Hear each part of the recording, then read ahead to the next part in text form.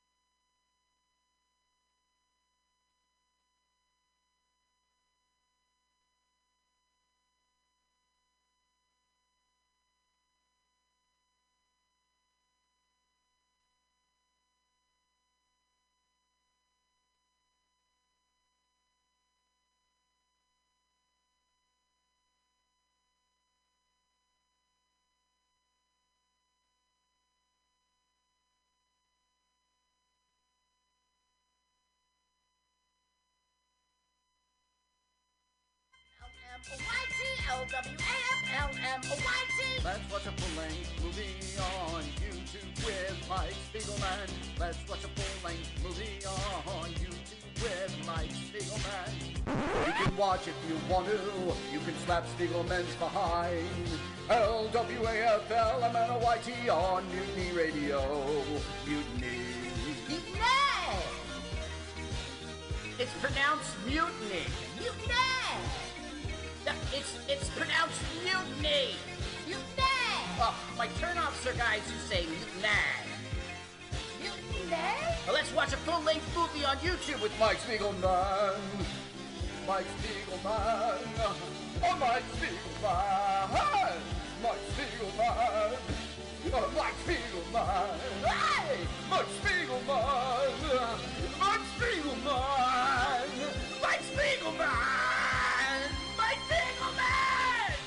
Hey, distinguished guests, welcome to LWAFLMOYT. Let's watch a full-length movie on YouTube with Mike Spiegelman and Carl. Hi, Carl. Hi, Mike. Thanks for having me once again. Ready to talk about this year. Oh, my God. Well, this is our special year-end show. First off, Carl, haven't seen you all year. Yeah, I haven't seen you since last year. It's been that long. You said I was going to see you next year, and I'm like, geez. Well, we're back. Last week we had a special show. Our show, welcome. Our show is we watch a full-length movie on YouTube, and at the same in real time, and you movie with us and listen to the podcast at the same time. We are on MutinyRadio.fm first and foremost every Sunday, 2 p.m. What a fantastic internet radio station it is! A lot of great shows. Stationed by none other than Pam Benjamin, who was our celebrity comedian last week. That was a really good interview. A couple weeks ago, Carl. It was a couple weeks ago. Carl, my name is Mike Spiegelman. I'm here with Carl. Carl wrote the theme song. Carl, you did everything, including interview Pam, and it was a good interview. I don't know those interviews, so I listened to it on the show myself. We are very excited. We did this last year. We're going to do this again. So last year in 2021, we saw, 50 movies. And these are all movies that are available on YouTube. If you go to our archive, which is on MutinyRadio.fm, we are part of iTunes. How did we pull that off? But you'll notice our shows, like most Mutiny Radio shows, are listed by the date it airs on Mutiny Radio. It doesn't give you a heads up which movie is happening. So this is kind of a primer. We're going to tell you the movies, because we watched a lot of great movies, a lot of variety movies, a lot of movies. And we want to celebrate, just talk about it. And then just let you know, like, if you're interested in this movie, you can watch it on YouTube. If you're interested in us in the podcast, we will tell you the date. And actually, we're going to, at the end of the show, probably list them. So, but speaking of it, so this is going to be a big show. So let's get started, Carl. January 3, 2021, we were watching Playing for Keeps. I had to ask you before the show, what the hell was that movie? And then, unfortunately, you told me the answer. Yeah, it's Harvey Weinstein. It was written and directed by the brothers, Bob and Harvey Weinstein. And it was Miramax, but it was at the time of Miramax before they were bought by Disney and became a mega. I mean, they were. It's before a lot of stuff.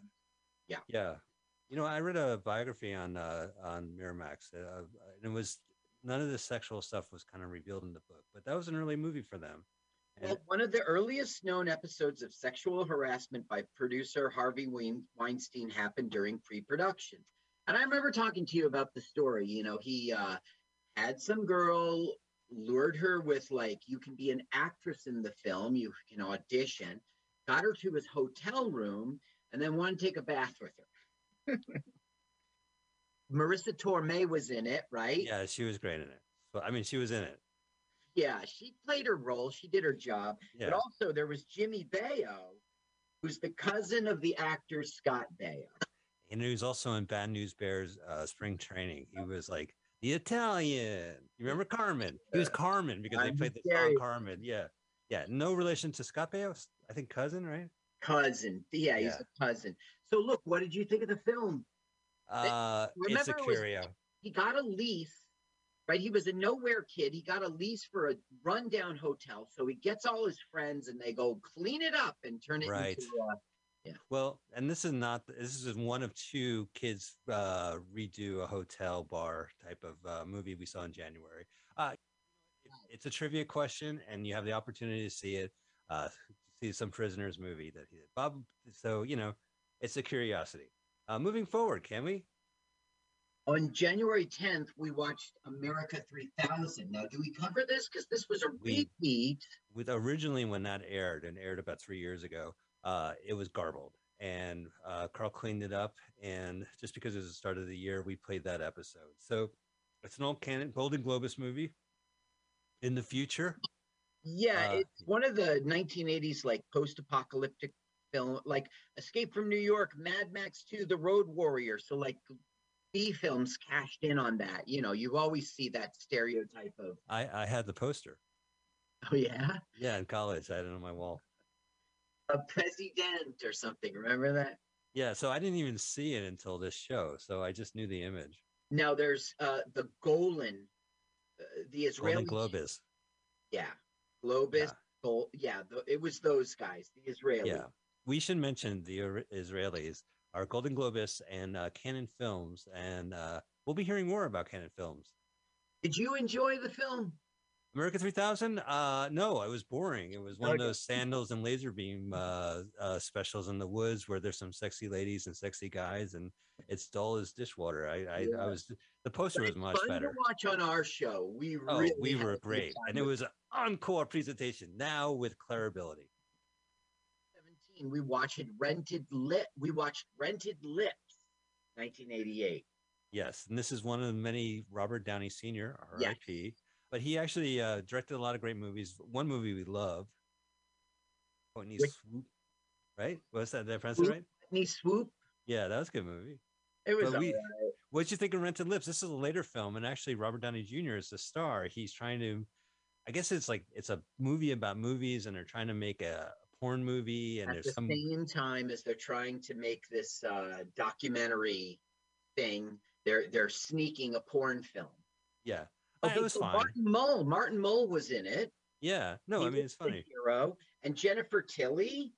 Yeah, and look, Kenneth Mars was in it. Now he's that guy in our Donnie and Marie Going Coconuts. He's that guy who played in Young Frankenstein as the. Yeah, he was really good in it. Remember, he played a reverend, and the only other thing is June Lockhart was in it. Oh, great! From Leave It to Beaver. Well, Lost in Space. Lost in Space.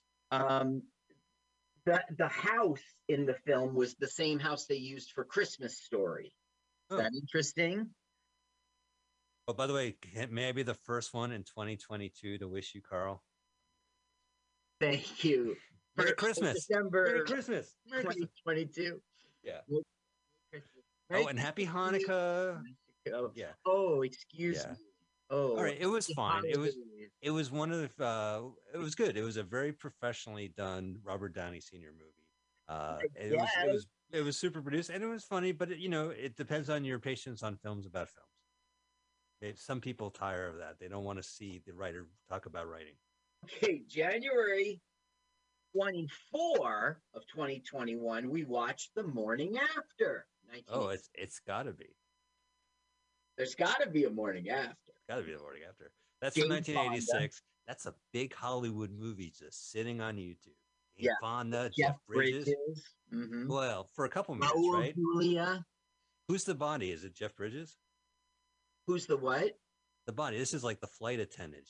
She sleeps around and then she wakes. Okay, she sleeps with someone. That's with that guy. There was a guy who was like both a porno guy and an exercise video guy. She woke up in his bed, not remembering the night before, and he was dead. Remember, she got up and she was like, "Oh, it's ketchup! Ew, yuck! There's all ketchup on." Oh my God! Who poured ketchup on my bed? Raul Julia was like the ex-husband who was still a friend.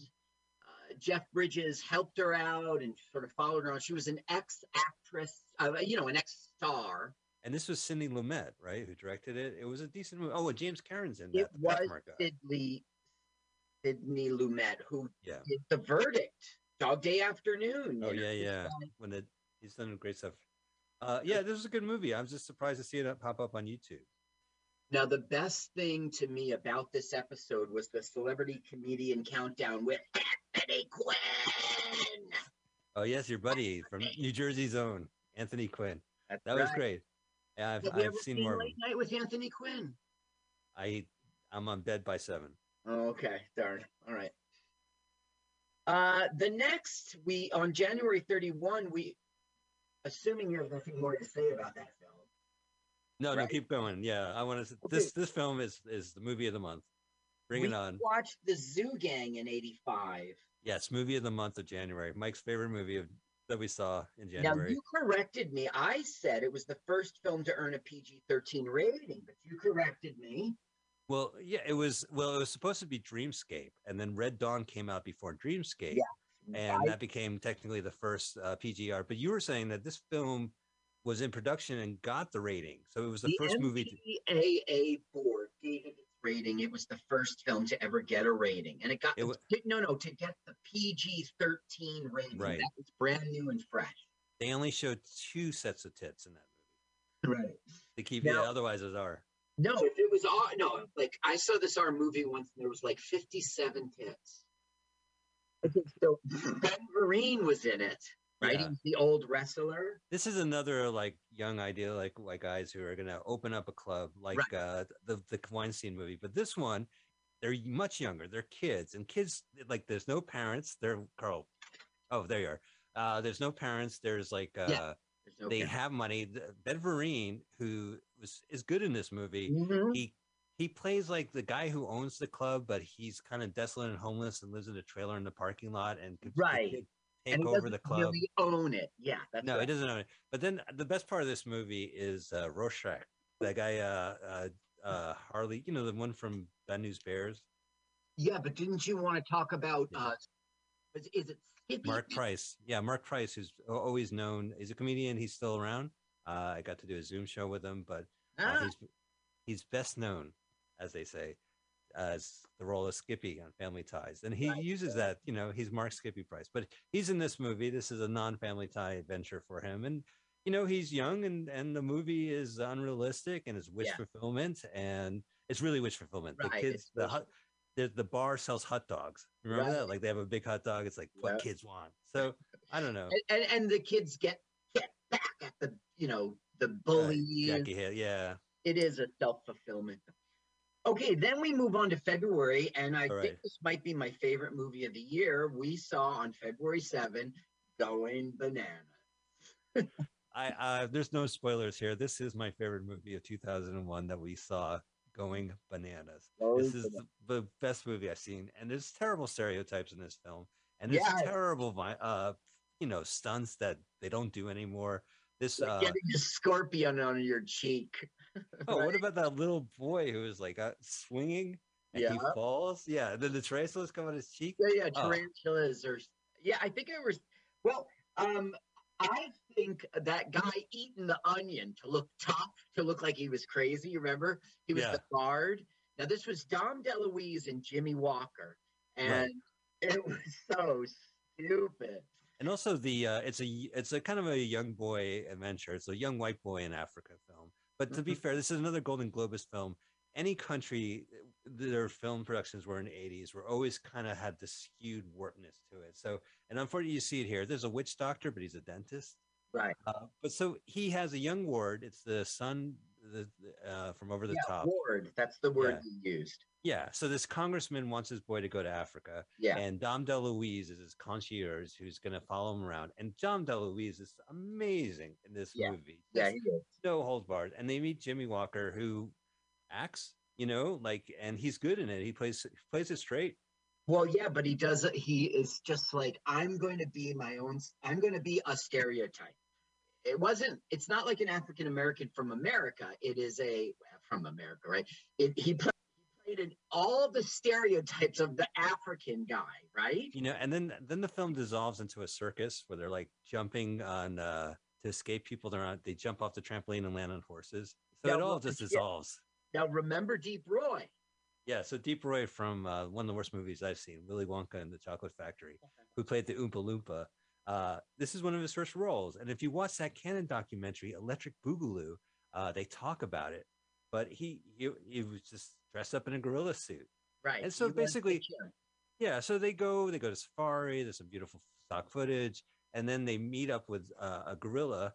And this is based on an Israeli children's series. And I actually watched the Israeli TV children's show where there's a guy dressed up as a monkey in suspenders. He lives in a family house. It's like a sitcom. So this definitely has its roots, but I think they call him Bonzo, or what was it? No, it was Bonzo. Yeah, they call him Bonzo. It was Reagan era. Yeah, in the Heapnard. So they meet Bongo, and he talks. He actually talks. Do you remember Pink Panthers? The Herbert Lom was in it. Yes, of course. Here, since we're on video. Yeah, he shoots his finger off all the time. Yeah. So so it's a monkey, and he learns to talk, and one of his first words, banana, is banana. Yeah. Okay, so what you got to do, you got to go to our YouTube channel, because we're going to play for you our clip of bananas. Stop saying banana.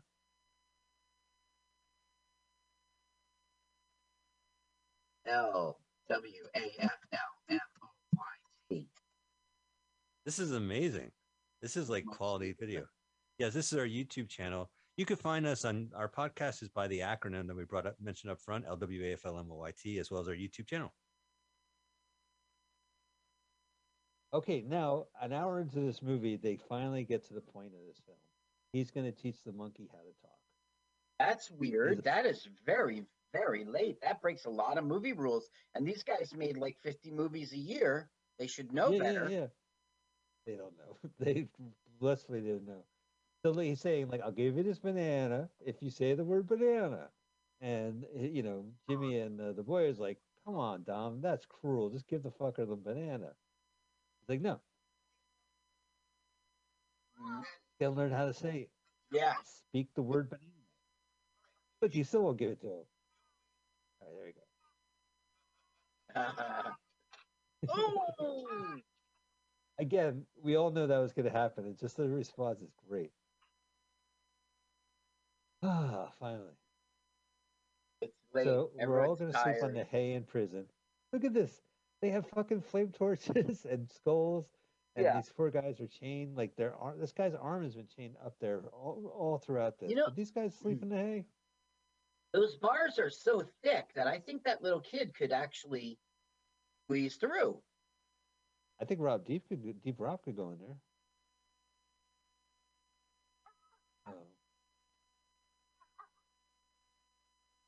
Yeah, I'm not really into that. I know why you're waking me up, and the answer is no.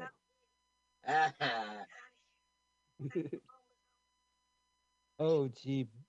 I think this might be called Zombieland. Yeah, that's what I'm talking about. Yeah. And it's an end of description. If you hold the video cassette box in your hand, which I've done in my lifetime, it'll say, like, they tripped to Mama Zombieland. Is he going to say banana now? No, but he's going to tease him and goes, okay, say banana. And he's like, fuck you, give me that fucking banana. The kid's like, I'm going to fall asleep, but before I do. Bonzo. Banana Bonzo. We know Bonzo. That was the movie that Ronald Reagan was in. Bedtime for Bonzo. Bedtime for Bonzo, and that was his nickname. This movie is like 87, like peak Reagan. Right. No, they obviously did it for that reason. Yeah. And I wouldn't say it was his nickname. It was his name. Yeah, but if you said if you said Bond, it's like saying like, I don't know. Oh, you mean it was the nickname for Reagan, like Bonzo goes to Pittsburgh. Yeah. What was it? Bonzo goes to. I saw it on my TV. Is he saying banana now? Yeah. Now we get into this weird thing where Dom DeLuise thinks it's his black friend saying it. Whoa, he really said it.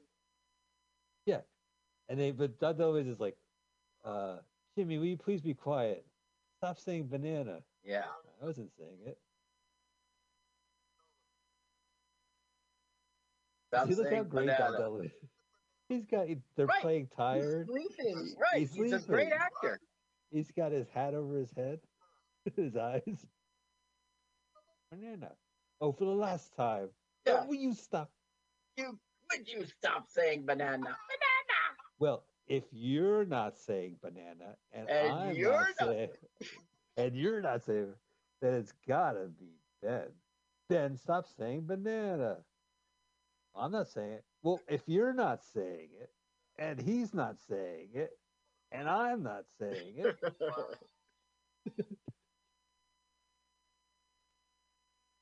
What about the chained up guys? Chained up guys, let me sleep.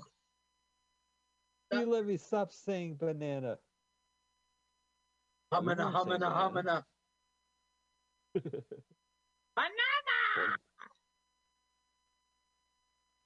Whoa, banana. Okay, here, raise the volume. This is what I'm talking about Dom DeLuise acting. All right, so you hear it. So he's going to ask him a question where the answer is obviously banana. And the way he sets it up is so funny.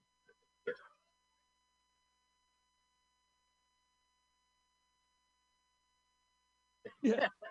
Yay, celebrate. Like this reaction. Okay, here comes the best part. He goes, what do you put in your cereal in the morning? Banana. Whoa. But check out Tom's face. Hey, look at him. He's like egging him on. What if the answer to this is banana? Look, his eyes open. Hey! It's like he won the prize. He should have deserved an Oscar. Set up the scene. That we should have set it up beforehand. They're in prison. There are guys chained to the wall, just black extras, just because it's Canon Films. They got them chained to the wall, and they're sleeping. And Bonzo says banana, but Dom DeLuise keeps turning to Jimmy Walker and saying, "Please, will you please stop saying banana?" And then when they actually question him, So anyway, that's great. So movie of the year. Let's keep going. Okay, so speaking of Bonzo, on Valentine's Day, February 14th, 2021, we watched Bonzo Goes to College, 1952. A sequel. Right. Who knew? But it really wasn't a sequel, right? It was a standalone film. Reagan refused to do it because the premise was ridiculous. You know? Right. Okay. Mm-hmm. Do you remember it opened in the beginning and he was at he was a carny, remember? Yeah, right. And the movie is stupid as fuck. Yeah. It is just like this 1950s. They have these like guys, rejects from Abbott and Costello TV show. They're like hanging around and like, you can make money off this monkey. And they do. And it's just very far-fetched. The one thing I would say is that the original movie was directed by Freddie DeCorvia, who was the longtime producer and name recognizer on the Johnny Carson show. Like, so, right. Yeah. And he made this film too. Oh, yeah, that's right. He didn't direct this. It's all right. You know, whatever. It's weird that there's a sequel to Bonzo. The mother of Mia Farrow, Maureen Sullivan, is in it. Mia Farrow's mom. And do you remember the granny on the Beverly Hillbillies? She was the maid, Irene Ryan. I really hate the Beverly Hillbillies, but yes, I do remember. Remember, and I would tell the story about how she was a chain smoker. She'd even write things in vaudeville for herself that involved smokers. She could smoke. Right.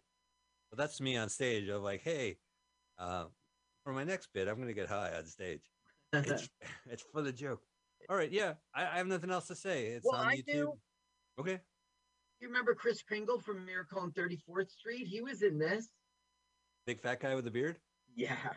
Well, he didn't have a beard in this. He was the coach, and he was the grandfather. That's right. There's a coach. This is another monkey animal movie. Has to play college sports.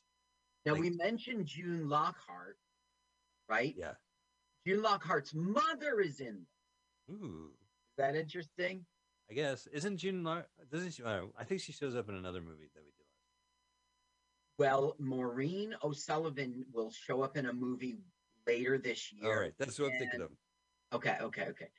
So on February 21, the day my father died, on February 21, we watched The Clash of the Wolves, 1925. Yeah. I should preface this to say that public domain is now happening again in the United States, and it started during the quietly back in the Trump administration. A lot of corporations had tried to push against the public domain, and they put a moratorium on it. Like Disney, they don't really want Mickey Mouse to go into public domain, but it's usually been after 80 years. So we, in 2011, Library of Congress or whoever does it, I know I'm drinking Gatorade on a video, but I got my electrolytes.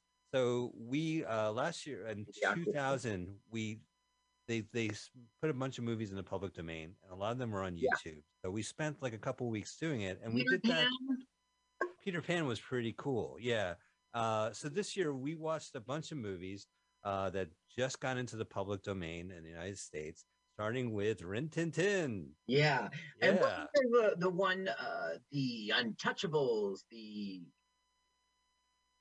not the Untouchables, they were at a shipyard, and then they traveled. Yeah, it'll come to me. That was in this. That was 2 years ago, right? Yeah. This is Rin Tin Tin. It was in the High Sierra in Eastern California, which is famous for the Joshua Tree. My old roommate. My old roommate. Joshua was Mr. Joshua Tree. Yeah. Rin Tin Tin was a male German shepherd who was an international star. Okay, he was rescued from World War I battlefield by American soldier Lee Duncan, who nicknamed him Rinty. Duncan trained Rin Tin Tin to obtain silent film work for the dog. I don't know. It was pretty cool watching these fight scenes with a dog and like human. This is before, like they say, no animals were harmed in the making of this film, or humans. But it was an interesting film. It was about what was it? Jump claimers? What is that term? Stake hoppers. He didn't find gold. He found some other valuable metal that is used for like manufacturing or something. And he staked his claim. And like you said, whatever they are, jumpers, claim. Yeah, right. Claim jumpers. The pizza's named after the frozen pizza. And there was the comedic actor in it who was horrible. Guy was trying to steal from the. It was tonally all over. There was definitely like this was a survival thing. It was a pretty cool movie. I don't know, but he was definitely like just pretty broad. Yeah, I liked him too. It was cool to see the culture, but it wasn't a well-written film at all. Right. All right. You have to get Rin Tin Tin fight a man. It's really cool. Yeah, you definitely see that. That's for sure. And I don't know. There's that one scene in which it's all windy and everything's drama. It's and it came out from 1925. So gosh, yeah. Okay, so February 28th, my birthday, we watched Seven Chances, 1925. Carl, I'm sorry for that year. Okay. And that was I always get them confused. Buster Keaton. Buster Keaton. I remember on the show going over and over saying next week we have Harold Lloyd in Seven Chances. Seven Chances is like one of my favorite movies. And I feel like, and I like Harold Lloyd, so I always connect the two, but it's definitely Buster Keaton. He is, and it was made into a Chris O'Donnell movie, if you remember, from San Francisco. Yeah. He has to get his inheritance. He has to marry by the end of the day. So he's running around town, and it's not one of those silent movies in the country. It's a city, and you get to see people in the 20s, and he's trying to hit. And there's some crazy racist and anti-Semitic jokes. I thought the anti-Semitic joke was pretty fucking funny. It's basically he's stalking women. He's like following them, and he's going to ask them to marry, and they'll be rich if they do. And he sees this pretty woman. He's about to ask her, and she opens up the newspaper, and it has Hebrew on it, and he walks away. That's right. And there's another one where he turns around and sees the woman is black, and he walks away. And he walks away. And there's a lot of blackface in this. Now, it's like his buddies. Now, this is one of your favorite films, but it is not one of Buster Keaton's favorite films. It's his least favorite film. This is interesting. Remember the boulders in the end? Yeah, you mentioned he added that on, but it's like this death-defying feats of like running past boulders and shit like that. Yeah. That's like a big deal. And they're like, yeah, I don't know, we got to kill time. Throw some boulders on me. Well, he went to a preview and he saw that okay, he did in the preview knock over a boulder and it rolled and he topped, like it, and it got a huge laugh in the preview. So that's when he made paper mache rocks. Sometimes they actually bounce off them. You can see they're fake, but it's a very good visual scene. Yeah, definitely.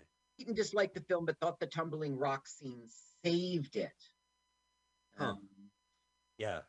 Okay, on March 7th, we had the anniversary. There was the anniversary of the festival, the Mutiny Radio Comedy Festival. Yeah, that's right. It was in the heart of the pandemic when we finally aired our show.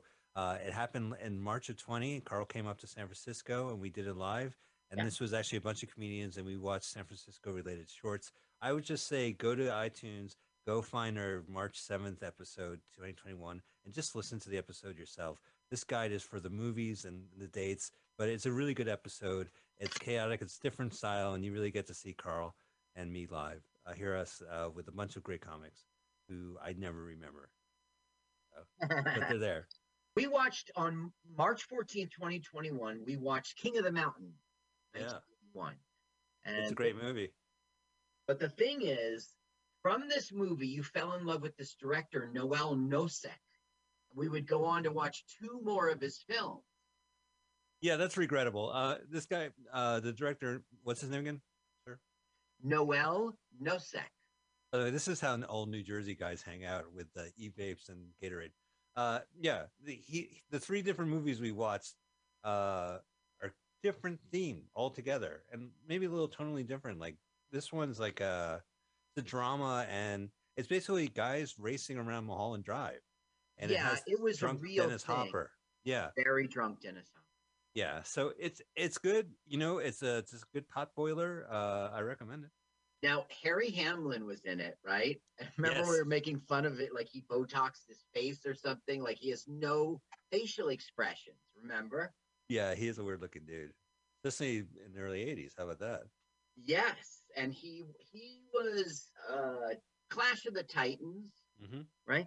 Now, Dennis Hopper, he was drinking and drugging throughout the film. Remember, he's got those scenes in which he talks crazy, right? But it's scary.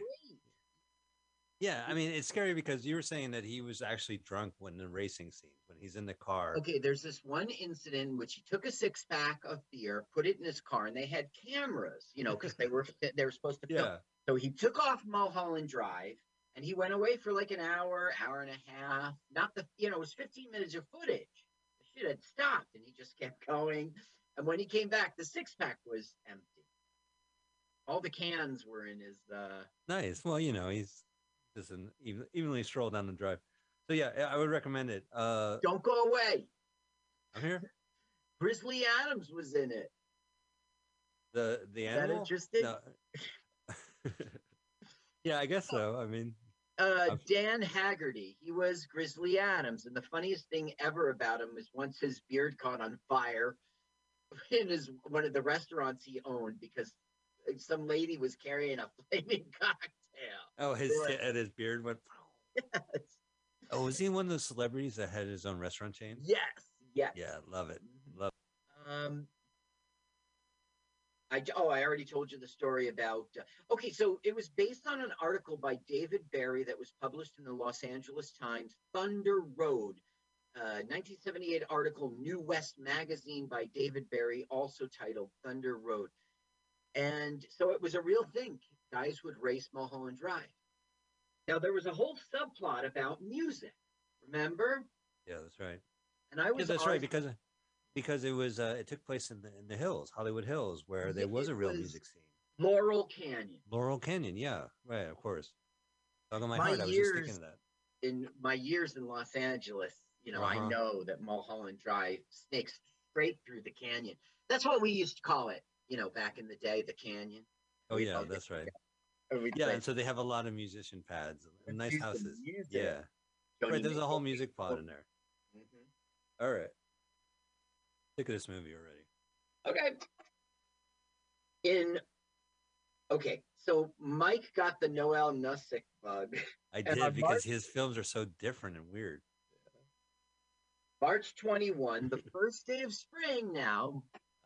March 21, we watched Las Vegas Lady, 1975. Oh, yeah, man. I love that movie. Directed by Noel Nusick. Starring Stella Stevens. Yes, it did. And it was like they were sort of like hired to do a heist.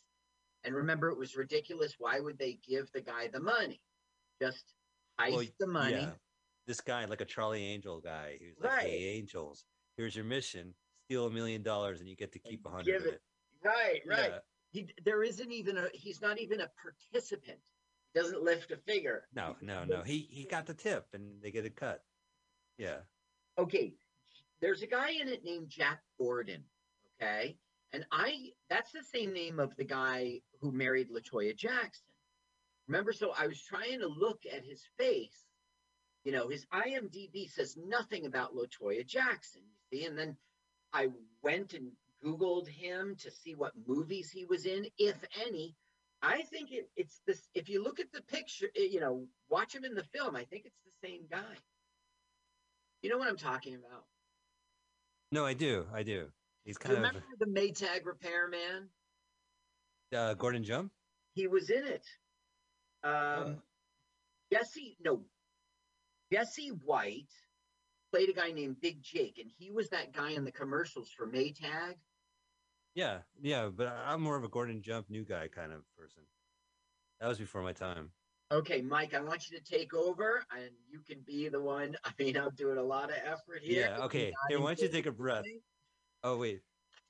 Okay, so Los Angeles. So one thing I like about that movie. Are you tossing that up? I thought it was good. It was a good heist. The criminals were kind of vile. Remember, like the criminals, like, I want you to kill him, and the guy is like his employer. He's the boss, and his like. Yeah, but in charge of a casino. Remember, he slapped the guy. Yeah, and it was like quit the next day. Now this was like we saw a Pia Zazora movie, Fake Out, where it said starring the MGM Grand as itself or whatever. It got its own credit, and this was the same deal. It was Circus, but I think it was another hotel. You're right. Circus. Was it Circus that got the opening credit? No, I think I don't remember that part. It was a different. Yeah, so it's in there. So it's an interesting movie. It's basically, I don't know, the guy who was hanging out with them was the one mastermind behind it. It's the love interest. Now, at the end, this was a bad movie. It didn't make sense in the real world. It didn't make sense. And it was a sadistic little film, too. You got to the end, right? And all of a sudden, for the last 5 minutes, it turns into a good film. Do you remember that? He's got the girl. I'm going to shoot her if you don't give me the whatever. Remember? And so our hero goes, shoot her then. I could care less about this broad, And she's like, what? And I remember, I forget, he lost his nerve because he's like, what do you mean kill her? Because that was his bargaining chip, Right. Yeah. And so he sort of shrinks away and our hero gets the best of him, and then there's this funny exchange. What do you mean? I was just kidding, baby. I was trying to save you. It became a good film in the last 5 minutes. I don't know. I mean, it was also practical effects or climbing up casino walls outside. That was her role. So if you like Ocean's 11 films, this is definitely something to check out. And Stella Stevens is really good in it. I like her a lot in it. No? Okay. I don't stand corrected. She's great. Okay, if you like Ocean's 11's films, Las Vegas lady should be avoided. This is a film like Ocean's 11. It has a beginning and end. Yeah. Imagine if Ocean's 11 was like really just like bad and you didn't believe it and stuff. Remember they met at the Wild West. There's like a Wild West in Las Vegas, and that's the hero, and he actually looks like the rifleman at times. But the thing is, you remember she accesses the hotel room and the other woman's all stuck inside hiding. Yeah. And then the woman scales and comes through the window. But the thing is, if she had access to go right into the room, why did the lady need to scale up the building? You see, well, because I'm visioning it because she climbs up, and once she's in the room, she knocks on the door, and the woman outside the hallway opens the door for her. Like, thanks for coming in. Yeah, well, they get in there, and then they're like, one of the girls is like pretending to be like a hostess to the villain, and they're really cruel to them. I don't know. So it's definitely so you go from racing. This movie came before King of the Mountains, so he went from like Vegas heist movie to Mulholland Drive, Laurel Heights. Well, he was getting better. Yeah. All right. Well, cliffhanger. We got another one of his films coming down the line. The next movie we did on March 28th. It was from 1987. It's a really strange film called Stranded. Right. So from the title, you go, "Oh man, those poor bums." But it's basically like aliens landing on Earth, and one of the aliens is played by Flea, assistant actor Flea. I just saw another 1986 movie with him, Tough Guys. Red Hot Chili Peppers are playing, and like it's the one with Kirk. You know this movie. It's Burt Lancaster. And, can I see it? No, don't. Right. You'll see it on cable. You know what I mean? It's always plays on cable. But it had like Hillel, the original band member from Red Hot Chili Peppers. Anyway, getting back to Stranded, it's a really strange film. It's like a family in a house, and they're getting like premonitions, but the aliens arrive. And also by strange, I mean, who cares? Yeah. So that's our review. We got to keep moving on. No, yes, sir. Well, there's so much more. You didn't even mention Iona Sky. Right, Iona Sky is in it. Right. Right. No, but Flea introduced Iona Sky to that dude she dated, Brendan. Flea was the one who introduced her to the Red Hot Chili Peppers guy who was like on drugs just before she married Ad Rock. Oh, that's right. Yeah, she married Ad Rock. Are you talking about not Hillel, the one who passed away, I think? Was it Anthony Kiedis? Oh, okay, yeah, it was Anthony Kiedis. 24 years old and fresh out of rehab, he became Sky's first boyfriend until 89 for 2 years. She left him because he had drug issues for Adam Horowitz. During the wrap party of this movie, Flea introduced them. Okay. Oh, that's, yeah. Okay, so this movie has an upside. No, wait. No, he was a drug addict. Okay, so Maureen O'Sullivan was in this, also the mother of, from Bonzo Goes to College, Mia Farrow's mother. He had just done Hannah and Her Sisters, and she said, "Sci-fi is nothing I've never done. Oh. Yes, I'll take the role." Okay, so you're auditioning for the role. What have you been doing lately? I just did a Woody Allen movie like 2 days ago. Oh, all right. Yeah, okay, you're in. You're hired. Joe Morton, remember? Yeah, that's right, Joe Morton. Yeah. Brother from Another Planet.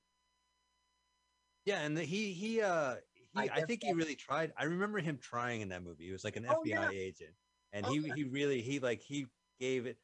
Some movies we watch, you can see the actor saying, "I'm all in. I'm in a movie. I'm going to give you a performance," and he was really solid in that movie.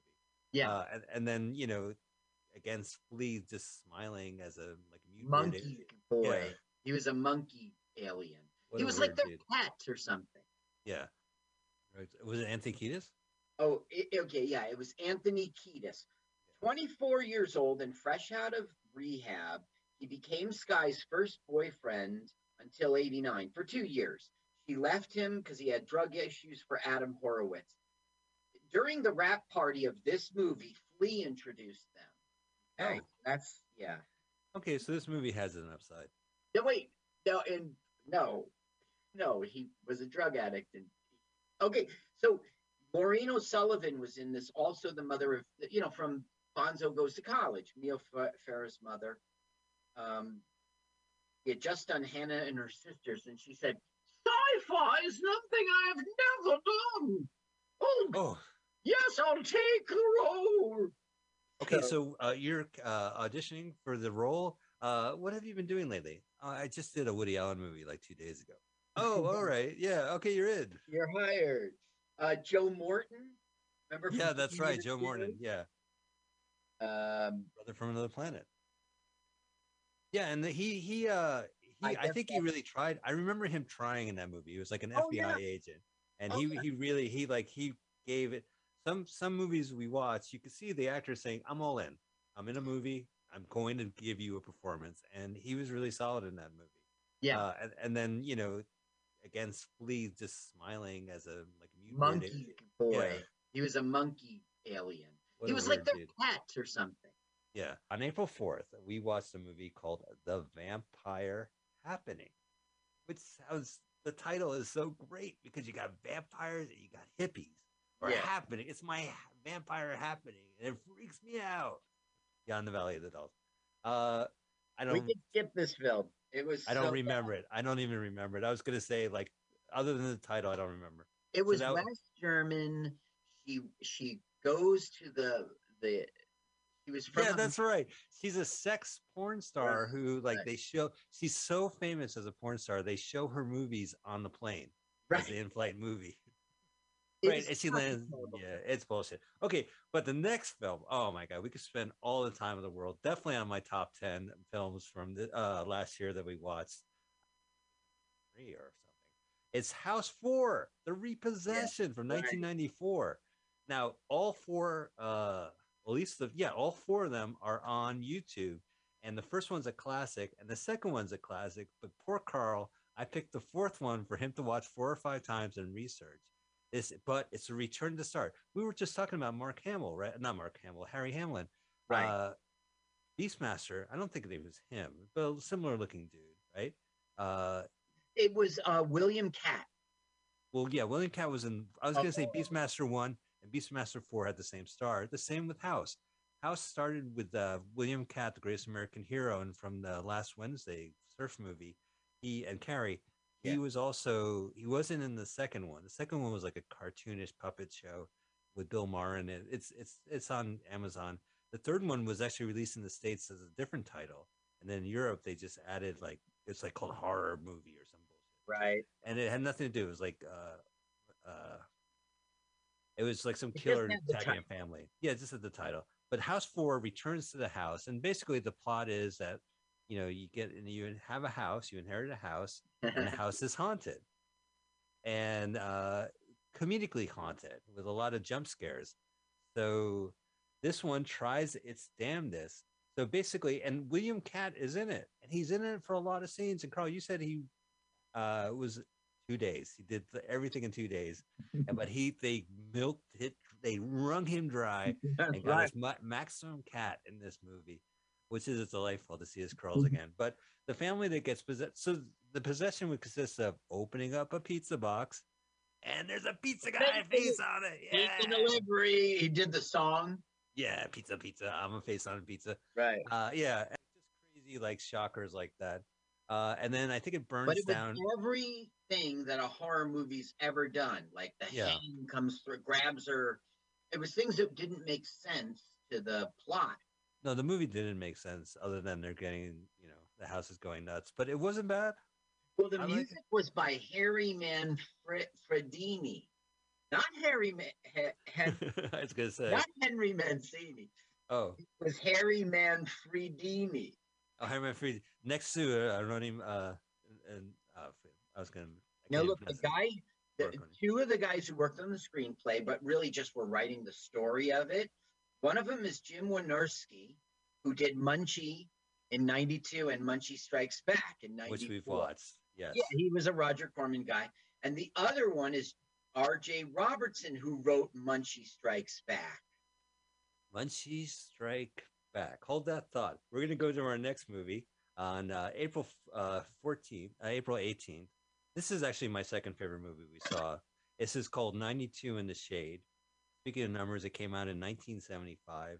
It stars Warren Oates. Yes. In maximum peak Oates form. Yeah. And Peter Fonda. Right.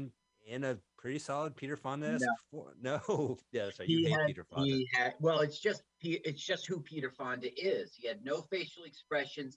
When he got mad, he spoke in a monotone. Right. When he got sad, he spoke in a monotone. When he got good news, he spoke in a monotone. Don't you remember? He goes to Burgess Meredith, and Burgess Meredith says, "I'll buy you a boat. I'll buy you a boat." He goes, right. Thanks. No, he goes, "Thank you." And then he's a little shit, and he just he goes up. He returns to the town, and he's like trying to make a life of it by telling give me a boat, teach me how to do it. Yeah, teach me how to do it. And even he does. He gets a boat, and he has two tourists on the boat, and he goes out in the water for them, and they're gone. Right. When he gets back, they're having a drink with everyone, and they're all making fun of him. With the enemy, with Warren Oates. Yeah, right. Like they pulled a prank on him. So he's a solid loser for a solid loser movie in Florida. But remember what he did? Yes, go ahead. He burnt the boat. He burnt Warren Oates' boat to a crisp and made him Toasted a poor oats. man. Toasted oats. Yeah. Okay, so he goes to Burgess Meredith. Burgess Meredith says, "I'll give you the money for this boat," right? So he goes down to the guy to build it, and the guy says, "Okay, here's my order," Yeah. Then he goes back to Burgess Meredith and says, "I need the money to pay the guy." And he goes, "What money? Get out of my office! Screw you!" And then he goes back down to the guy to say, "I'm sorry, the deal is off." And the guy says, "What are you talking about? He paid this morning in full." Like Burgess Meredith was fucking with him. But the whole time, Peter Fonda was like, "I need the skip boat money." I thought he was fine, but I think Warren Oates. Warren Oates is such an oversized actor that he can take care. Like he was carrying the movie anyway. No, but if a guy says to you, like, "I'll give you a living," and then you go into his office and says, "Screw you, I never promised." Wouldn't you, as a human, go, "What are you talking about? You just told me you would." But no, Peter Fonda did not do that. He said, "What are you talking about?" He won an Oscar that year for that. Margot Kidder was all over this film. She was the girlfriend. You were saying that he married the director, right? Right. This director was having a three-way relationship with his wife and this actress who's also in the film. They had threesomes. They lived together in Key West and were like husband, wife, and wife. Okay. I feel like we got cheated out of a movie. Right. Yeah. Why didn't you write that script? Seriously, what you know. But this guy was has a history because he wrote the novel that it's based on, right? Yes. And then he just kind of disappeared. He did a couple movies and. Well, but you see, he cheated on his two wives with Margot Kidder. That's right. Yeah. And then he would dump his two wives for Margot Kidder, and they would get married and have a kid and move. He would move her to Montana, and that would be where she would live for the rest of her life. I mean, he really changed her life, and they were divorced very quickly. Okay, Sylvia Miles was in this, and she was in 0 to 60. She was the repo person dispatcher.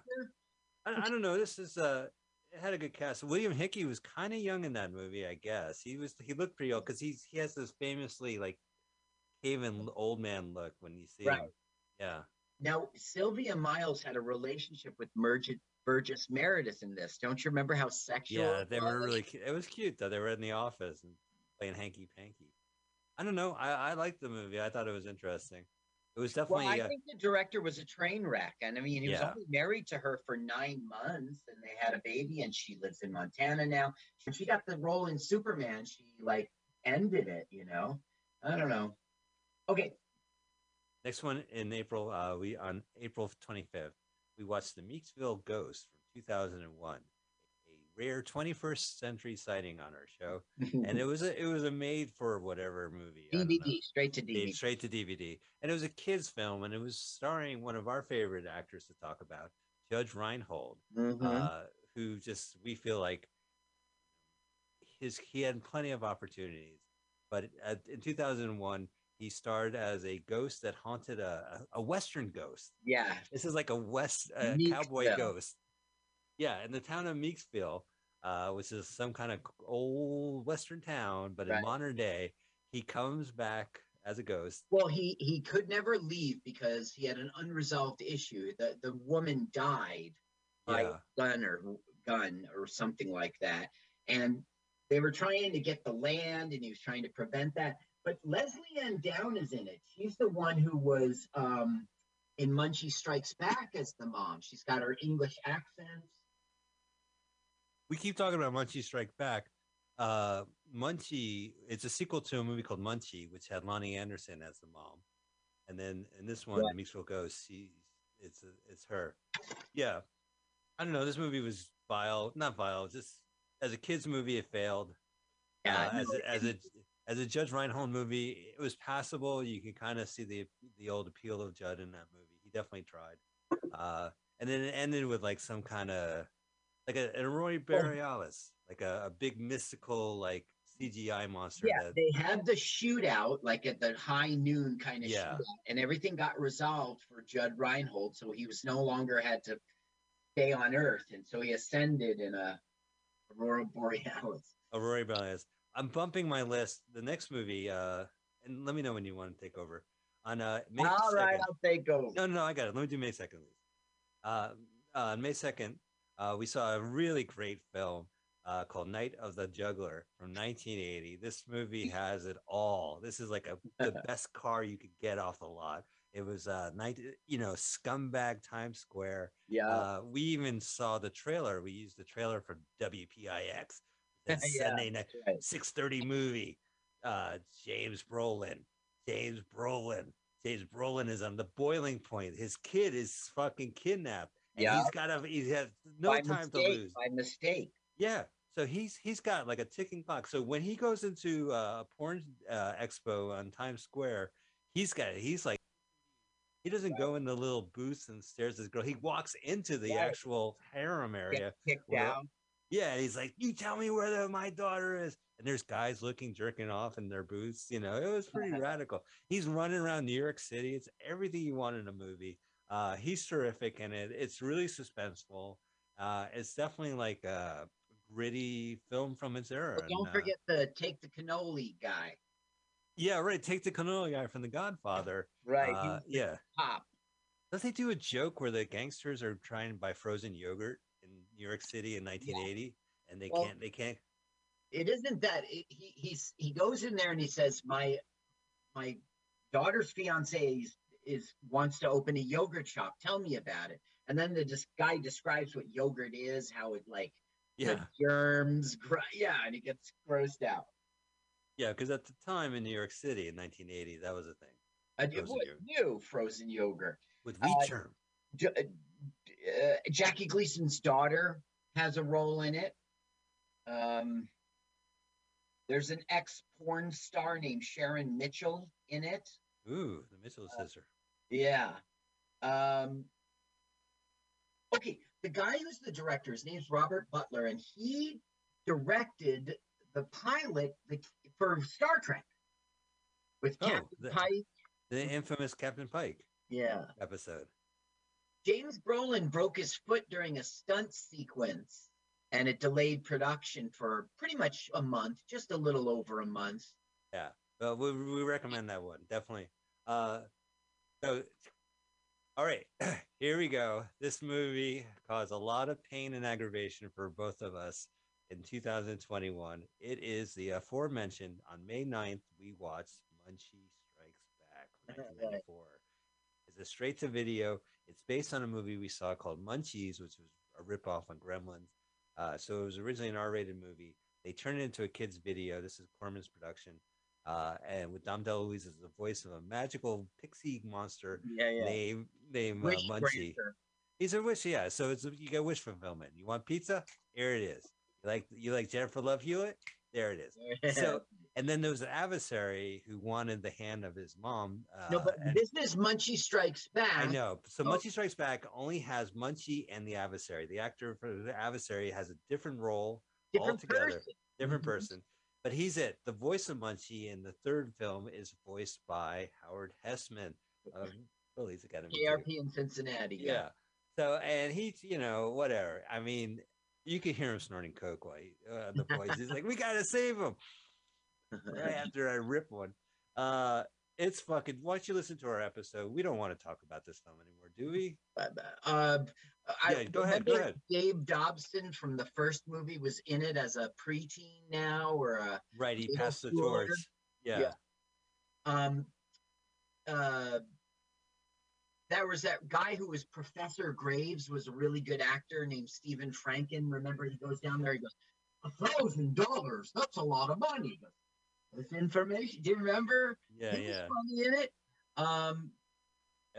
It was good. I mean, like it was a watchable film, but it's definitely a. The director the director wrote House 4. Okay. Oh yes, that's right. And also the school explosions in the beginning were from a different movie called Screwballs. It was the same footage. Oh, how funny! And we had watched Roger Corman. Yeah. All right. Well, there we go. Check it out. So that episode you should check out, listen to on May 9th. We are going back on May 16th. Back to the, what's the dude's name? Noel Nosek.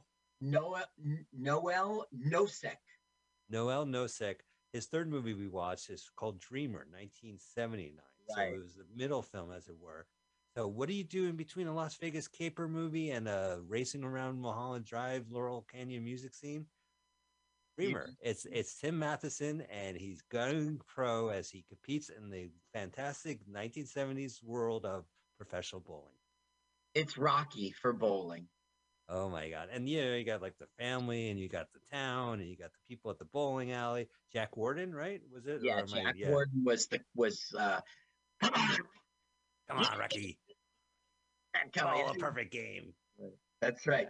The guy who did the musical score for Rocky did the musical score for this. And it was advertised as, that guy from Animal House, he's back again. Yeah. On May 23rd, we watched Slaughter's Big Ripoff from 1973. That was pretty good. I like that one. American International Pictures. Yeah. And the villain was none other than Ed McMahon. Exactly. That was great. It was Jim Brown, right? Yeah, Jim Brown was fullback for the Cleveland Browns. That's how he made his fame. He was an NFL guy, and he started acting. Ed McMahon was the bad guy. Scatman Crothers was in it for 2 seconds. It was fun because it was like, it wasn't Shaft. It was trying so hard to be Shaft. It was. But, there was a lot of character actors in that movie. I remember, like, the guy that hung out at the bar, at the nightclub, that kind of just helped the movie. Like, he was just funny in it.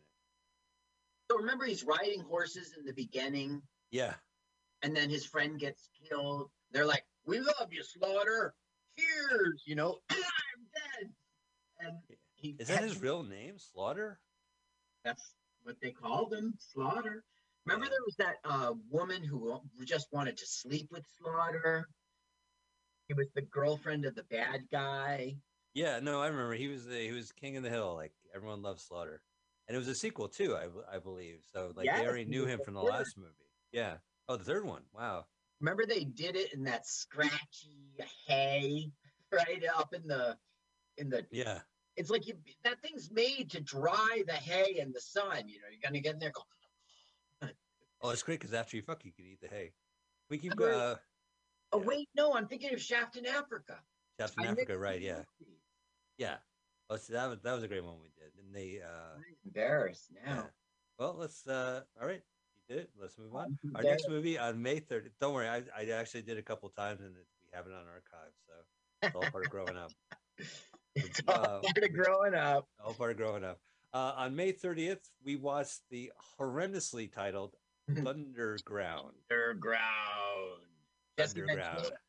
1989. This is basically the underground world of beating each other up, and it's this. we have a lot of films like this where like a hardscrabble woman and her pal go and try to defeat the underground world of blank, and her and her boyfriend like pick fights for money, and ultimately Jesse Ventura is like, I will give you money so I could kick your shit out of you. Right. And they ultimately say, you know, we're just so desperate, we're gonna do it. We're gonna go into the Thunderground, and we're gonna fight you, and you to the death or whatever. To the death. No, it's to the death. Whoever lives keeps the bounty. Yeah. And then at the end, there's a lot of slow motion shit in it. I don't know. It seemed like two different movies to me. It seemed like these people on the road trying to make it and trying to survive and you know dealing with each other. And then when they finally get to the Oz, when they finally get to the end of the journey, it's just this cartoon of Jesse Ventura fighting a girl. You know, right? Yeah. Well, first they had to go to New Orleans and meet Emmett Walsh, who knew the man, Jesse Ventura. Yeah.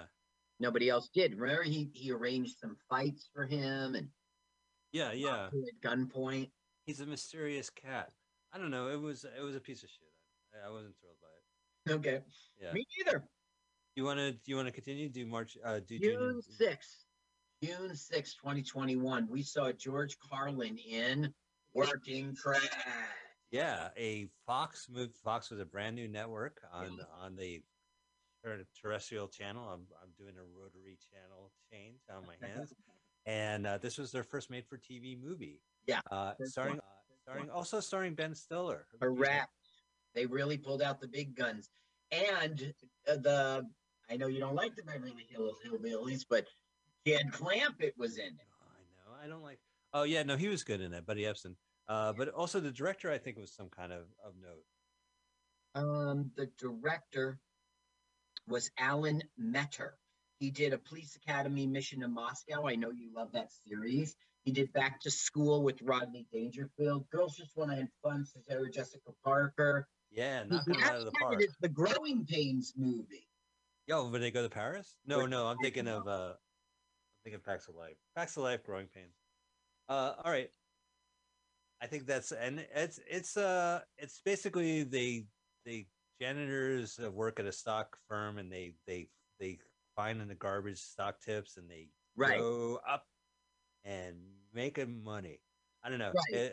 It was not memorable. It was nice to see George Carlin act, and we actually had Paul Brumbaugh, who is one of the big George Carlin fans, and he used to be on MutinyRadio before us. And he's actually started up Edge Production. And Patrick Carlin was a regular.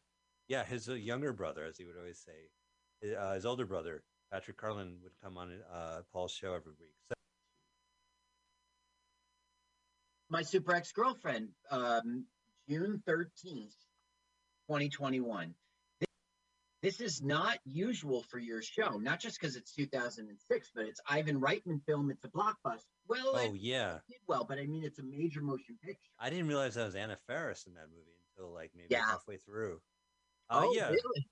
Yeah. This is one of those toxic 2000s. I swear to God, this last generation has a lot to account for when it comes to movies, and us too. We watched them. It was basically these bros who are like looking for women at the gym, and it's Owen Wilson, it's Luke Wilson, and he had Rainn Wilson as no relation as his like scumbag little friend, the Jason Alexander to the Shallow Hal, basically. So when they're at the gym, he's like, "Hey, nice ass. Can I go on a date and touch your ass?" Right. Oh, what did I say? And people get so offended. Yeah, so there's this hot little woman, and they in the subway, and they approach her, and she goes on a date, and she actually is a superhero. And when they break up, Luke and Uma Thurman as a superhero, she doesn't take it well. It's basically, it would be better if it was My Super Ex-Boyfriend, and it would be more real, right? A little too on the nose if the male counterpart in the relationship. No, this is on the nose. You've heard about girls freaking out when they. Oh, yeah, but I think it's a little like misogynistic. It is. It is. But yeah, so she gets angry, so she's throwing cars and sharks at him and breaking his apartment. And then, especially when he starts dating Anna Faris, she gets super mad. But oddly enough, Jesus Christ, this movie gives me a headache. Eddie Izzard plays Eddie Izzard. Yeah, so she's like a colleague. Yeah, so God, it's so she's creates a way to get the power source for Uma, and the power source drops and radiates Anna Faris. Yeah, but Anna Faris gets affected, and now Anna Faris is a superhero. Right. Superpowers. Okay, well, what about Wanda Sykes was in it? That's a little. Yeah, that's great. She was fine in it. She didn't have much to do. My Celebrity Comedian Countdown was with one of the actors who was in the film. He's a comedian. His name is Jack Norris. And I was at Scotty's, and he went up and he said, "He's Super Ex-Girlfriend." And then somehow I found out that it was on YouTube, remember? So I said, "Please, Michael, I've got the actor." So yeah, so we interviewed. Yeah. It was great. He played a cop in the movie, and he had I wouldn't say they were good stories, but they were really good. I mean, like it was it was really good that he opened up and just talked about working there and just being. It was good. June 20th, 21, we watched the Clash movie, Hell W10 from '83. Oh, you know what? I would just flat out say go to iTunes, find our episode. If you like the Clash, go and just I know Carl has information on it, but do me a favor. Also listen to the episode because he interviews the guy that was an archivist for Clash, and he had a lot to say about this movie. Okay, well, this guy was in it. Okay, yeah. This guy, his name is Derek Goddard.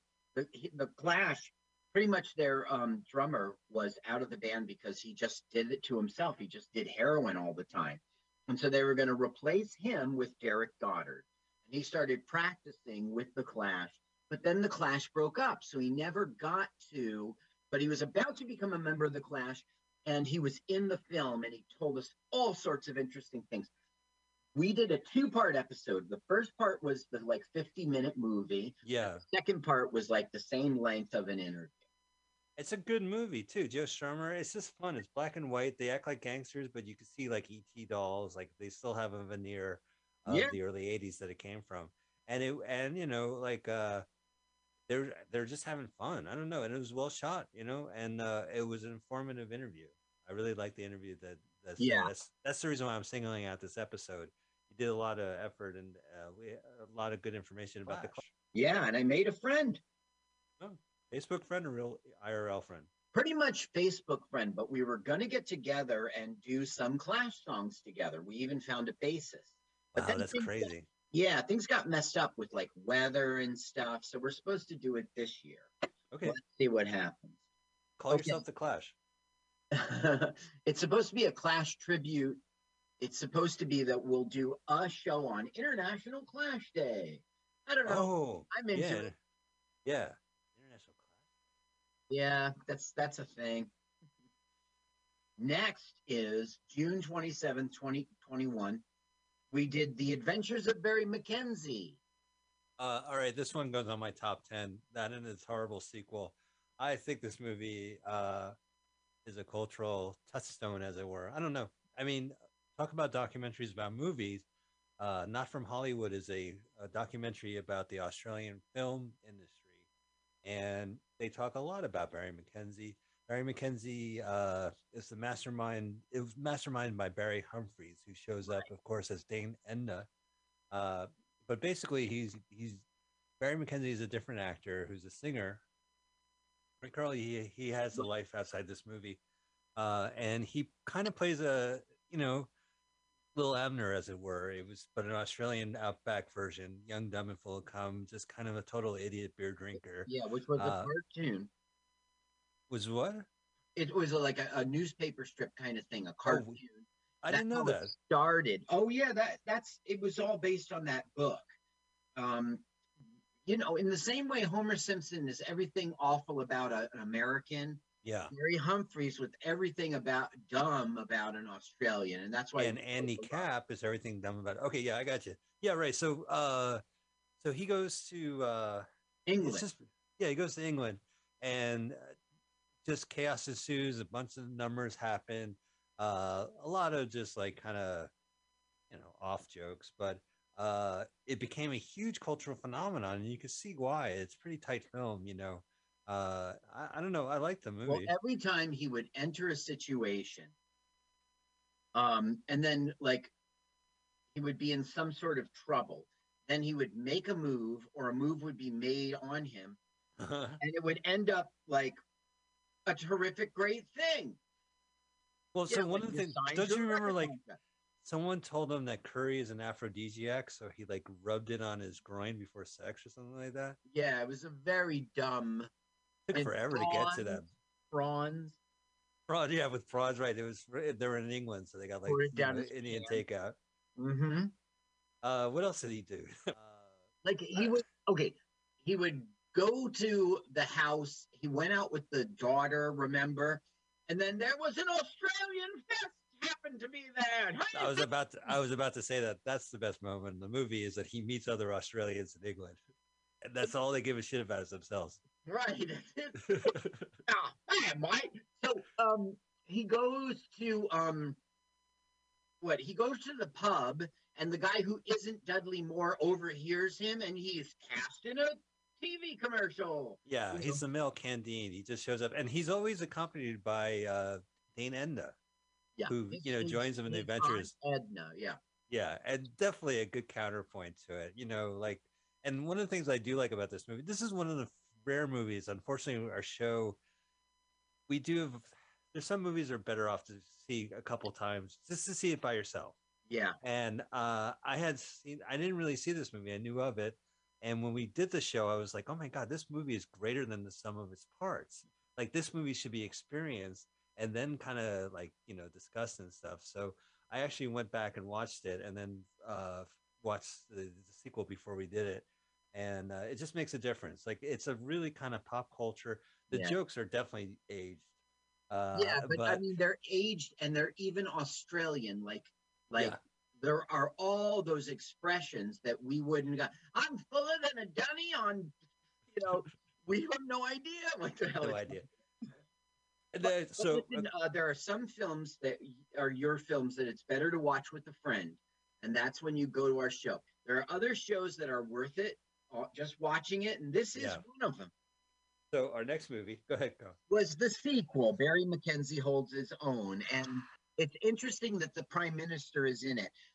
Listen, I really think you can skip this movie, What they did is they turned Barry McKenzie into a superhero, and he was famous. That's not what Barry McKenzie is all about. He's not. He's a hick, which is an American term, but he's outback-ish, right? Listen, but the actor who plays Barry McKenzie and fucking Dane Edna are really funny. So I just felt like it was an excuse to see them. Like, it wasn't Wayne's World too bad. When sequels go, we're just watching the familiar characters. It just really had nothing. It wasn't, the satire wasn't there. It was, the parody and the satire. It lost its own joke because the premise was, yes, you're right. It was great to see them again. That's what you paid for, right? Right. You experienced them before, so you want to see them again. It's just that they should have just stuck with. See, it did a big thing for the Australian film industry. Suddenly, 4 or 5 films got made that year. Yeah. One of them by, it's not in front of me. It's like the Guest or something. It was a big deal. So they thought Barry McKenzie's a big deal. So let's do a movie in which he's flying in a jet and there's angels are singing his name. No, that's not him at all. Right, I got it too. Yeah, I guess that makes sense. Lil Abner again, I'm going to say. Prime Minister of Australia, at the time, and the First Lady, they were in it. I'm sure they regret it. July 18, 2021, with Sherilyn Connolly, we watched The Man with the Power. I was very happy Sherilyn joined us. She is a big influence. You can see her influence on the show. Q was in it from Star Trek. John Delancey. Do you remember who that Q is? Wasn't Q from Next Generation? And it would always be like, "Hey, Picard, what's up? You suck." Yeah, you suck. Here, it's like he'd sit down to eat his meal, he'd show up, go, "I'll take that." Poof. Well, when Superman jumped the shark, they had Mr. Majestic. So I guess for Star Trek, they had Q. Yeah. Bob Neal was the star. There's nothing really interesting there, but no, it's a good one. So we would recommend that episode. As episodes go, and that is July 18th. You get to Sherilyn joins us and to do one of the movies of Percy Kambata, and so it was pretty cool. You're going into August. Yes, August 8th. August 8th was a really cool one. It was Ghost Shark. I like that movie. Yeah, and you had a really good friend of yours, a comedian who. I was at an open mic. It was my open mic actually, and Chris Gassler got on stage and he just relayed this. He told his routine and then he interrupted himself and he goes, "Fuck that! This is not comedy, no laughing." And he told us how great Ghost Shark was. That just got me thinking. I checked it out. Yeah, it was on YouTube, so I immediately called to you. Please, just this once, please. And you said okay. And so he came on, and I played his stand-up on the show. That's right. Yeah.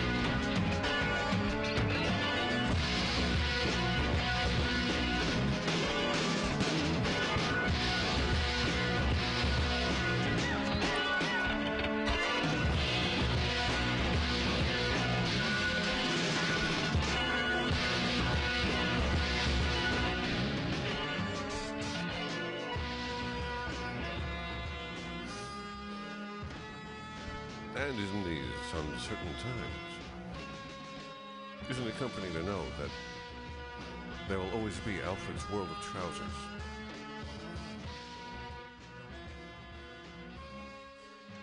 Alfred's World of Trousers, where moral uncertainty is banished, the aesthetic climax of our earthly lives is celebrated in the perfect pair of trousers. Alfred sincerely believes it is everybody's right to at least one pair. Drop by and tell him you heard about him on the Gates of Delirium. He'll give you 2 trousers for the price of 1. 2 trousers, 1 pair of pants. Only at Alfred's World of Trousers.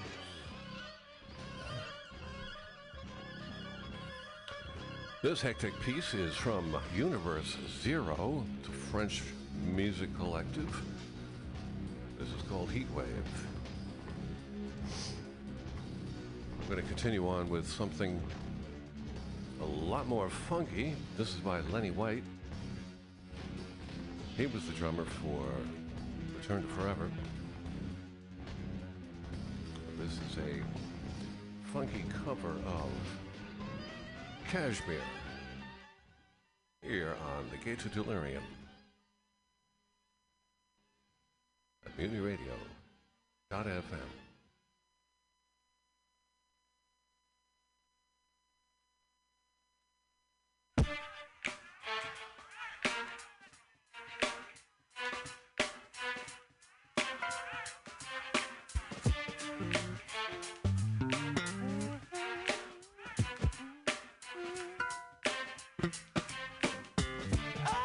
Stay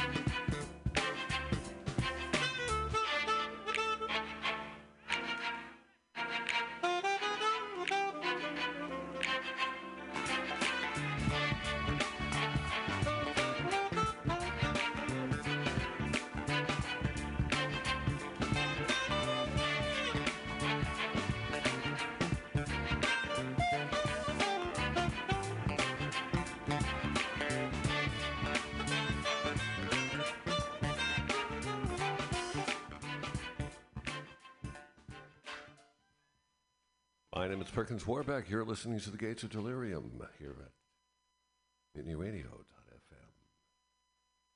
We're going to listen now to a couple from the Mahavishnu Orchestra. I'm starting with Birds of Fire.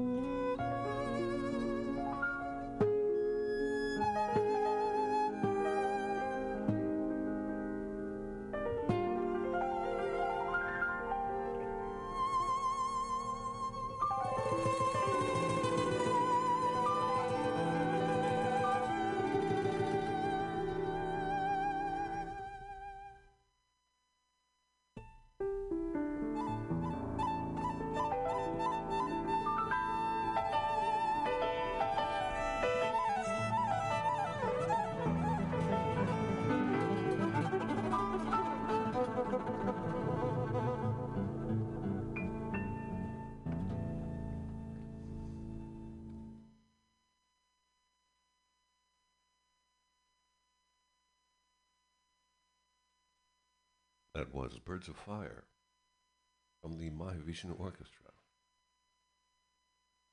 And after that, we heard A Lotus on Irish Streams. This is John McLaughlin with Shakti. Something of a departure from our usual taste here. I would call this Indian Raga Prague. I'm wrong. Argue with me.